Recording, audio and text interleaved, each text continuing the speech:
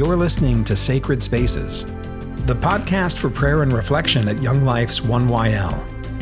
And now here's your host, Kelsey Jenny. Hello, friends. Can you believe we are here?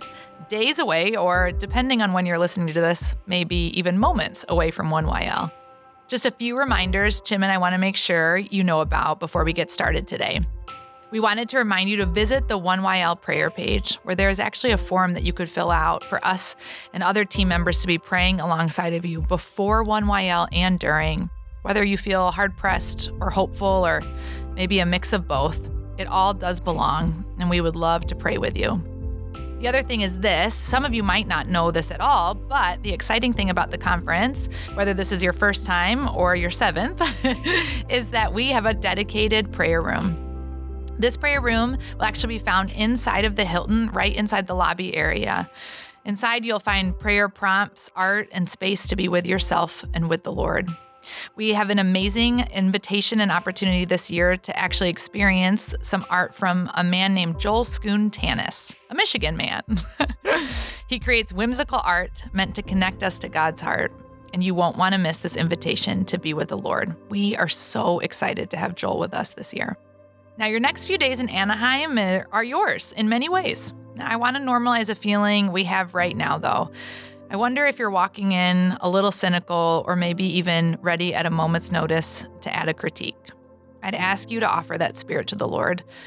I know for many of us, we joke and laugh with each other about how we wish this time was or would be. I've heard the rumblings of how it might not measure up to your standard or what you thought it should be. Maybe less of a cattle call, or maybe you want more fun or an easier way to get a cup of coffee in the morning. I get it. The truth is, I do believe God is calling us as a mission together, but he is also calling you. He's calling you, his beloved son or his beloved daughter. So while we hope you feel excited and so expectant for what the Lord will do in and through us this week, I'm asking you to be transparent with the Lord if that is simply not the space you find yourself. Be honest. Tell him what you need and what you want. Tell him where you are resisting this time, or maybe even honestly, friends, where you are resisting the God of the universe. See, the truth is nothing might shift or change, but offering the Lord the cracks and the crevices of our heart and our spirit allow him to meet us as we are. After a season of hustle and bustle and ribbons and bows, carols, and maybe even a few too many cookies, I'm curious if you could name an emotion you are feeling today. If I were to ask you to finish this statement, I am, what might you say? Maybe something like this. I am sad. I am tired. I'm hopeful. I am so excited. I am uncomfortable. I am thankful. I am discouraged. I am confused. I am numb. I wonder for you, friend, how it feels to simply name what you are holding or sensing in this moment. I am. Resisting the need to change it or reframe it or make it sound overly spiritual or cleaned up, which I know we're all very good at doing. I know as professional ministers of the gospel, we are very good at reframing. But I wonder if there's freedom to simply utter the very honest truth of how you are finding yourself lately. No need to dress it up. No need to rearrange it. No need to even begin to fix it.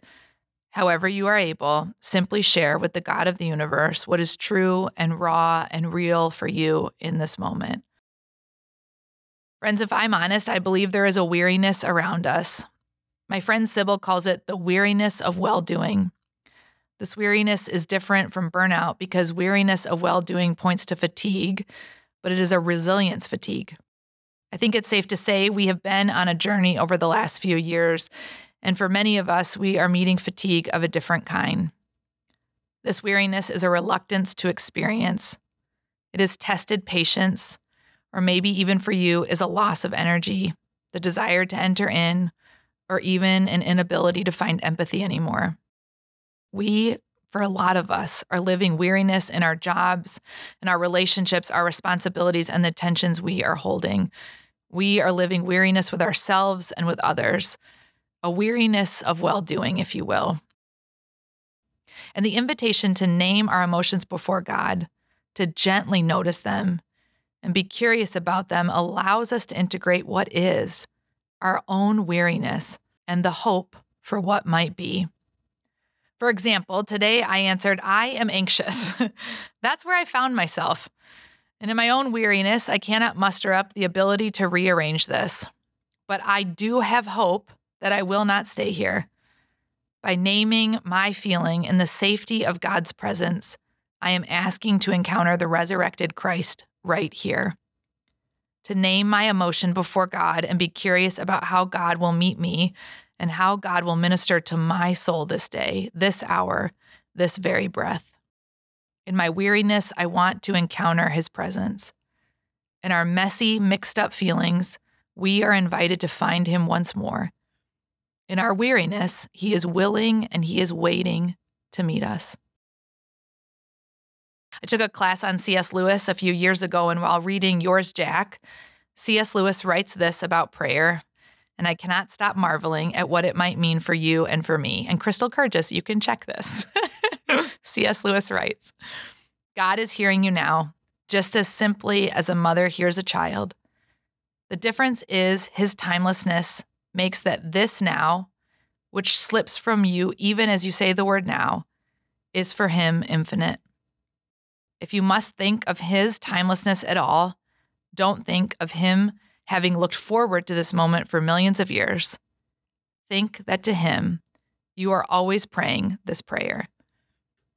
I've been challenged and comforted to know that when I'm able to articulate something in prayer, even something small, or to me may be meaningless, it might be the very words God has longed to share together. Not necessarily looked forward to, but if to him I've always prayed this prayer, might the invitation be for my soul to know that now we hold this together. We always have, and we always will. The act of praying perhaps is me returning to God with sobs and words and utterances of what I might be finding to be true. The prayer might be going back to him once more. As always, he is there, waiting and willing and welcoming me to come. Friends, he is faithful to be found. I am anxious. Now, these are words he has been holding through his timelessness, and they were finally uttered, maybe to my own awareness, but also to God. He was waiting to be found here and to hold these words together. I wonder what uttering small truths might offer to you today as you pack and sort through details, as you feel your own sense of excitement and joy or anxiousness and dread. Friends, maybe our own souls need a little breathing room today before we all gather together at 1YL. Maybe we actually need a break from dressing up our feelings and simply accept the invitation to feel them. Are you aware today that you also need a Savior who sees all of you? Imagine at 1YL if we knew each one of us was offering the very truth of who we are to the God of the universe. What could permeate in our time together? Small utterances, waiting and watching and asking the Lord to meet us. It reminds me of Luke 1, where Zechariah says this, through the heartfelt mercies of our God, God's sunrise will break in upon us, shining on those in the darkness, those sitting in the shadow of death, then showing us the way 1 foot at a time down the path of peace. Oh, that God's mercies would break upon us. And I keep picturing the path of peace being the one that we will walk from our hotels into the Anaheim Conference Center, asking our God to break upon us. For those of us sitting in darkness, waiting for the sunrise together. Heartfelt mercies of our God breaking over each one of us. So maybe today, before we gather together, the truest thing we can do is exhale what we are carrying. Exhaling our fears and our uncertainties and those sneaky wounds that creep up on us.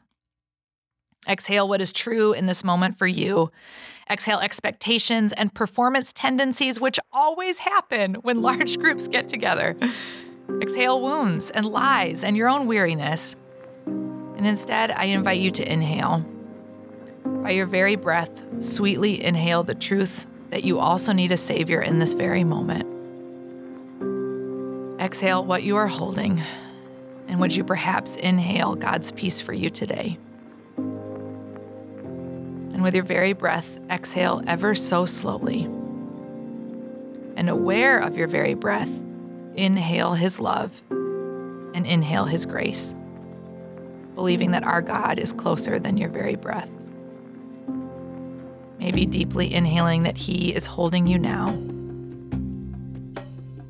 Maybe deeply inhaling that He is asking you to come and sit on His lap for just a few moments and receive His tender mercy and His tender embrace.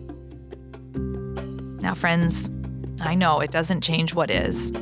Our circumstances, our pains, our weariness, our fatigue, our uncertainty about the next few days, the details and the things that we'll leave behind, the loved ones we care about.